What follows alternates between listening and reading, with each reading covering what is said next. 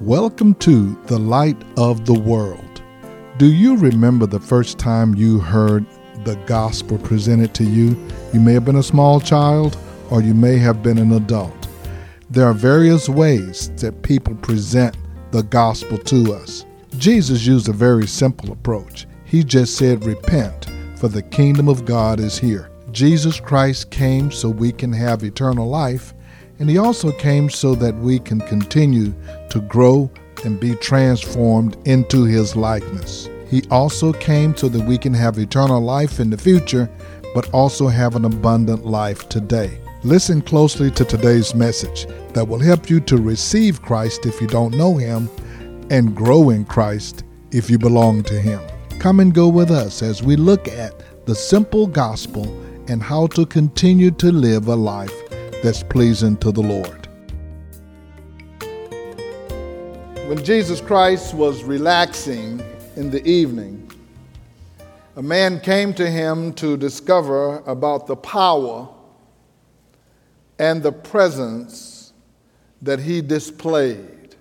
Although this man was a religious man, a man who knew the Word of God, he knew the Scriptures, but he did not know Jesus. He knew the Word of God from the Scriptures, but he did not know Jesus. Now, he knew about Jesus, but he did not know Jesus. There are people who know about Jesus, and then there are others who know about Jesus but do not know him personally. I know about the President of the United States, but I don't know him personally. Then there are people who know Jesus. They believe on him. They have received him as their Lord and their Savior. So I'm hoping there's somebody here this morning that know him. And they know him as Lord and Savior. We don't know him from a distance. We know him up close and personal because we've had an interaction with him and we've invited him into our hearts and into our lives. We don't just know about him, we know him, and more importantly, he knows us. He knows us. He said, "That's my child." And every parent ought to at least know their children. At least the women do. The men will catch that later. Nicodemus was this man's name, and we talked about him a couple of times. So I'm not going to stay there long, but I just want to bring those who were not here up to speed really about where we are. Nicodemus was his name, and he told Nicodemus that if he wanted to live the God kind of life with the power and the presence of God operating in his life, he must be born again. See, Nicodemus knew he'd been going to church, and he knew the Scriptures. He knew he'd been fasting when the fast days were, and he know that he know how to do all the prayers that they were praying, but he recognized that Jesus had something he didn't have, and that was some power. He said, "We know that you're a teacher that comes from God. No man could do the things you're doing unless God was with him." And Jesus says, now, if you want this kind of interaction and you want this kind of results in your life, you need to be born again. And Nicodemus wondered, how can a man go back into his mother's womb to be born again? I understand, I heard what you said, but how can that happen? What do you mean? And Jesus told him that there was a difference between a physical birth and a spiritual birth. So the Lord began with birth, which was familiar. Birth being the universal experience that everybody enjoys. Everybody here has been born physically. We've had that experience. We know that we have been born. And he said to Nicodemus, "You must be born again." That word, even again, means from above. You must be born from above. All human beings have experienced a natural birth on earth. But if we expect to get to heaven, we must experience a spiritual, supernatural birth from above. You can't get into heaven just because you come to church. You know, I used to think, and I talked to newcomers, and I said, you know, when we first started our church, I came from the Pentecostal church, the Holiness Church, where, you know, we were just holiness or hell, they used to tell you. And I didn't want anybody to be a part of our church unless they were saved. You can't be a member unless you're saved. Don't even come in through the door. But I came to understand that we need people to come to know Christ, and we want unsaved people to come to church. So this is what I tell them now. You don't have to be saved to join the light of the world. You have to be saved to go to heaven. This ain't heaven.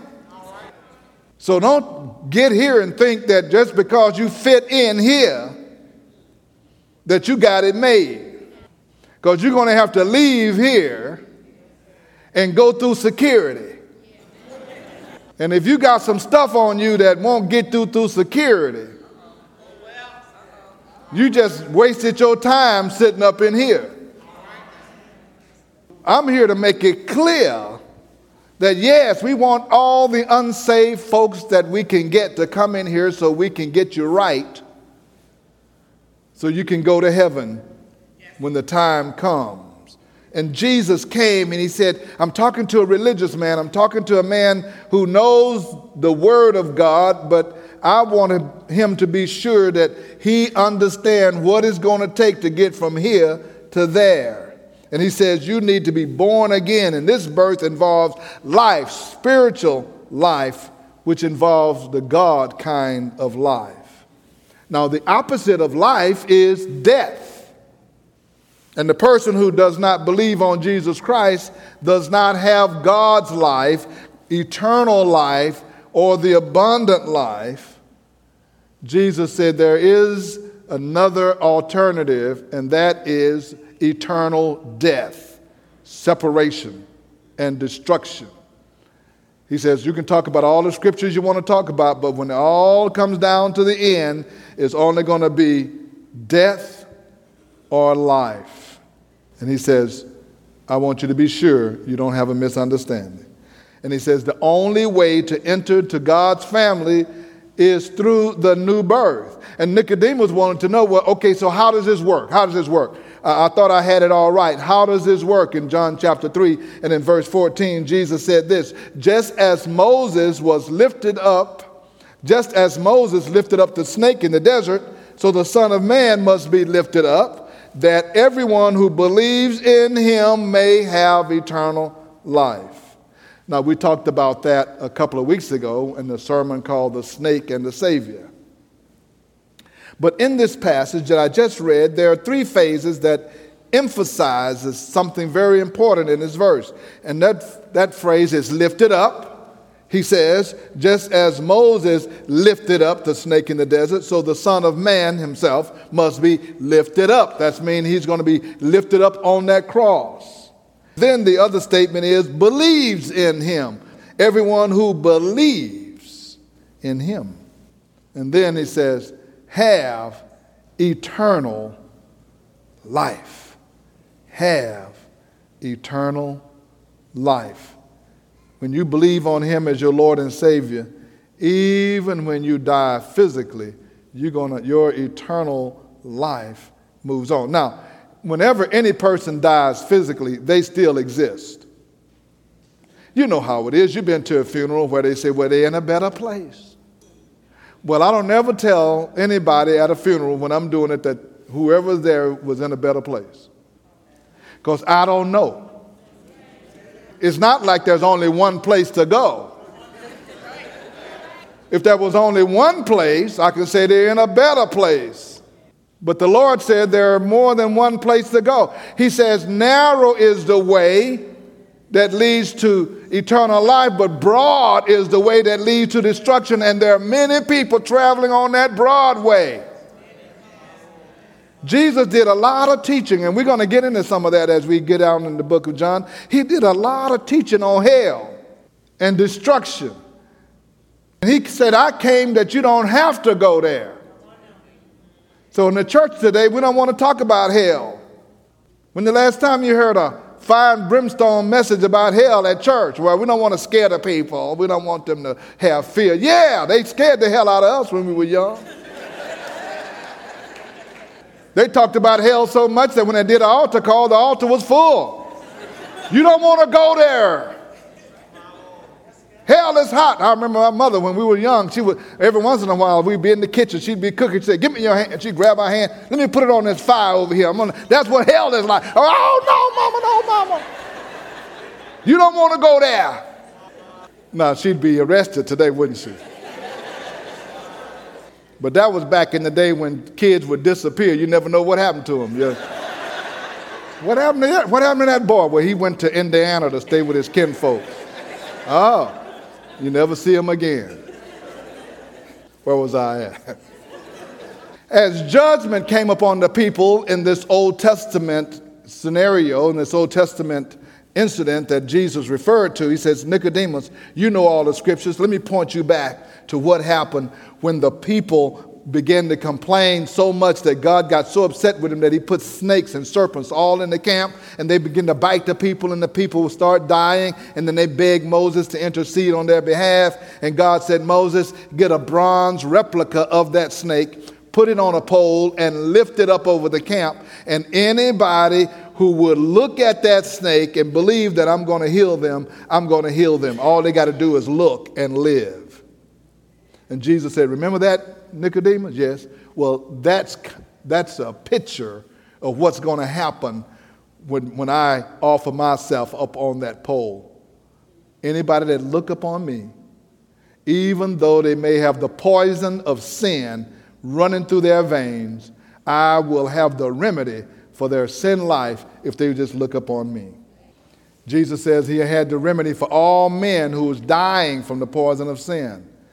And the principle of that remedy is still the same. You just need to look and live. So we have the lifted up. He said we're lifted up, and the believing, and the eternal life. And this verse is the first of 15 references in the book of John's gospel to this concept of eternal life. He talks about it. He mentions it 15 times. Eternal life. That's important. What is eternal life? It is the believer's participation in the blessed and everlasting life of Christ when we have a union with him as our Lord and our Savior. Now, you have to understand that Jesus has come into the world. Well, where did he come from? He came from his heavenly abode with his Father. And he knows what the plan is. He knows what the future is. He knows how everything is going to go in the end. I already know what's going to happen in the end. So I'm coming to tell you and to inform you that you don't have to go down in the hell fires. That's for those who are disobedient and those who have not been redeemed from their sin lifestyle. You don't have to go there. You do not have to perish, but you can have everlasting life, and that everlasting life will be the life that you can rule and reign and live with God forever in eternity, especially when you shed this earth suit that we live in, we call our bodies. He says, I understand. I know what's going to happen, and I'm coming to tell you. Paul wrote this in the book of Romans, chapter 6, verse 21. He was talking to the church, and he says, "What benefit did you reap at that time from the things you are now ashamed of? Those things resulted in death." He's talking about our sinful, separated lifestyle. "But now that you have been set free from sin and have become slaves to God, the benefit you reap leads to holiness, and the result is eternal life." That's what you've got now. And then he said this, "For the wages of sin is death, but the gift of God is eternal life in Christ Jesus our Lord." The wages of sin, he said, you're going to get paid for all of the sin in your life. Sin pays wages. And he said the wages is death. You are on death row with sin in your life. You're on death row. The wages of sin is death, but he said there is a gift of God, and that is eternal life in Christ Jesus. And so Jesus, in his conversation with Nicodemus, is saying, just like they lifted up the bronze snake in the desert, the Son of Man must be lifted up, and anyone who believes on me will have eternal life. And then he goes right into this powerful verse that we all know. It's part of the same conversation. He says, for God so loved the world that he gave his one and only Son, that whoever believes in him shall not perish, but have eternal life. You want to know how this works, Nicodemus? You want to know what the process is of being born again? I'm going to be lifted up, and you need to believe on me. You won't have to perish. You shall not perish, which means somebody is perishing. Somebody is perishing, but you don't have to. Let's look at that a little closer. See, because this verse is so familiar with us, years ago, you used to just see this verse being posted in the football games in stadiums. John 3:16. Now they don't want that in the stadiums no more. Somebody would just have big signs in the end zone. John 3:16 became a famous verse. Try to go put it up now. They'll throw you out the stadium. You can have a verse saying anything else, but don't put no scriptures. Don't talk about God and all of these kind of things like that. It's getting to the point where this thing is coming to an end pretty soon. But because it's so familiar, we can overlook the importance of this verse for every person in the world.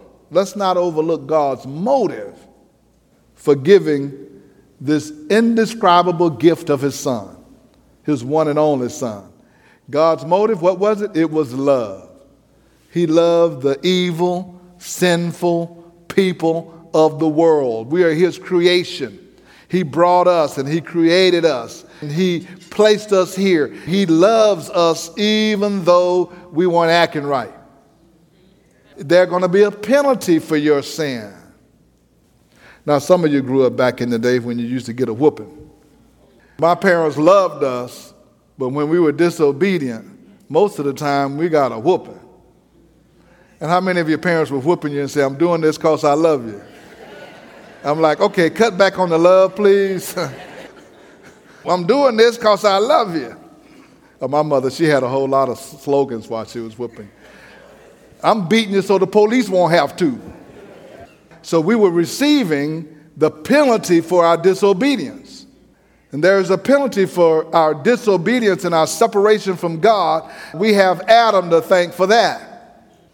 Because through one man, sin came into the world and it became part of our DNA.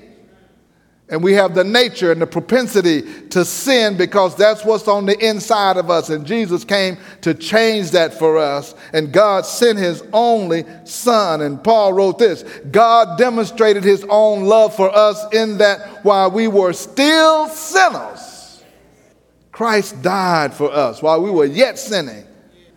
He didn't say you come and get right and then maybe we'll do something. He said, no, right where you are, right now, no matter what you're doing, what's going on in your life, no matter how addicted you are, no matter how abusive you are, no matter how out of control you are, I die for you right now and I'm ready to save you right now, doesn't matter what.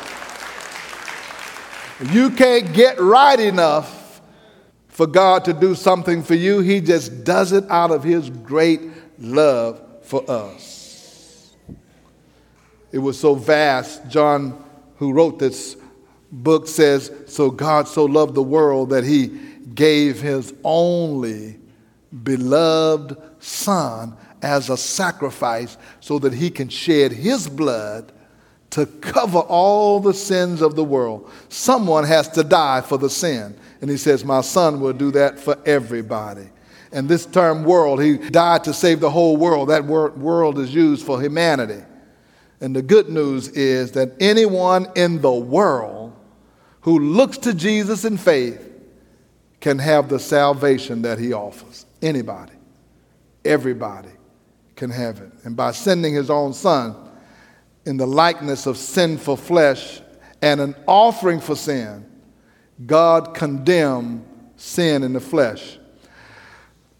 The Old Testament writers knew this day was coming, and they wrote about it. Isaiah wrote this in Isaiah 53:4. Surely he took up our infirmities, and he carried our sorrows.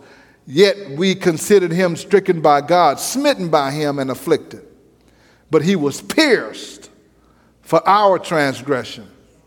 He was crushed for our iniquities. The punishment that brought us peace was upon him, and by his wounds we are healed. King James says, by his stripes we are healed. When he was beaten and pressed upon and spat on and dragged through the street, he didn't deserve that. But he says, I'm doing this so that those who do deserve it won't have to pay the penalty for it. All we like sheep have gone astray. Each of us has turned his own way, and the Lord has laid upon him, Jesus Christ, the iniquity of us all. I got this for you on the cross. Or the Hebrew writer says, for the joy laid before him, he endured the cross. He could have come off that cross. He had the power just to come down. In fact, he told those who were persecuting him, you're not taking my life, I'm giving it up. I can call angels, legions of angels can get me out of this thing if I wanted to. But he said, but for the joy set before him, knowing that you and I were going to be able to come to him if he does this, he says, I can do this. So I'm coming to save mankind. I'm coming to save the people of the world. I can do this. I can do this.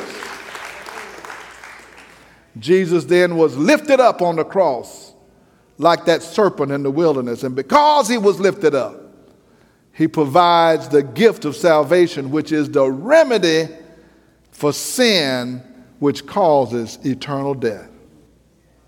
This gift of salvation is free and is only available to whoever believes. So he's lifted up, but you got to believe. You got to believe. This offer covers anyone and everyone. There's no fine print in this scripture that says whoever believes on him shall not perish. There's no fine print. There's no bait and switch. This is not like that advertising you see for that medicine, that those new drugs they come out with. They just tell you, you need to take this. This will solve your problem. Then you listen to all the side effects. You may have suicidal tendencies. You may feel like jumping out the window and killing your family, but it will certainly help your fever. Who wants that? But there's no fine print. There's no, you might still go to hell if you do this or that. No, you are set free from sin and you have eternal life. The moment you come to Christ, your eternal life begins that day. I believe there are many people who will come to the Lord if the gospel message was simple and understandable. If you belong to the Lord Jesus Christ, allow the Holy Spirit to use you and the simple gospel message to reach others who don't know him. If you are a follower of Christ, know that he wants you to live a life that's exemplary and represent the holiness that he requires and desires in the life of every believer. These are the days that we can make a big difference as we reach others for Christ. This is Jerry G. Martin. If you enjoyed today's message and would like to hear it again, go to our podcast at The Light of the World Daily with Jerry G. Martin. You can hear today's message and all of our previous messages that have aired on this station.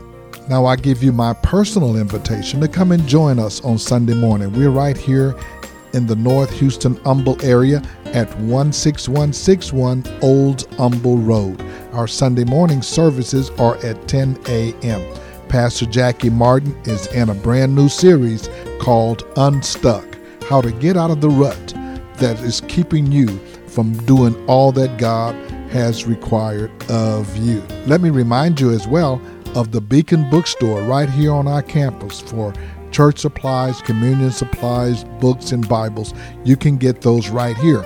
Just call us at 281-441-2885. That's 281-441-2885. If you would like more information about the Light of the World, go to our website at lowcf.org. Again, that's LOWCF.org. Now for the light of the world, may the Lord our God richly bless you, and we'll be with you again next time.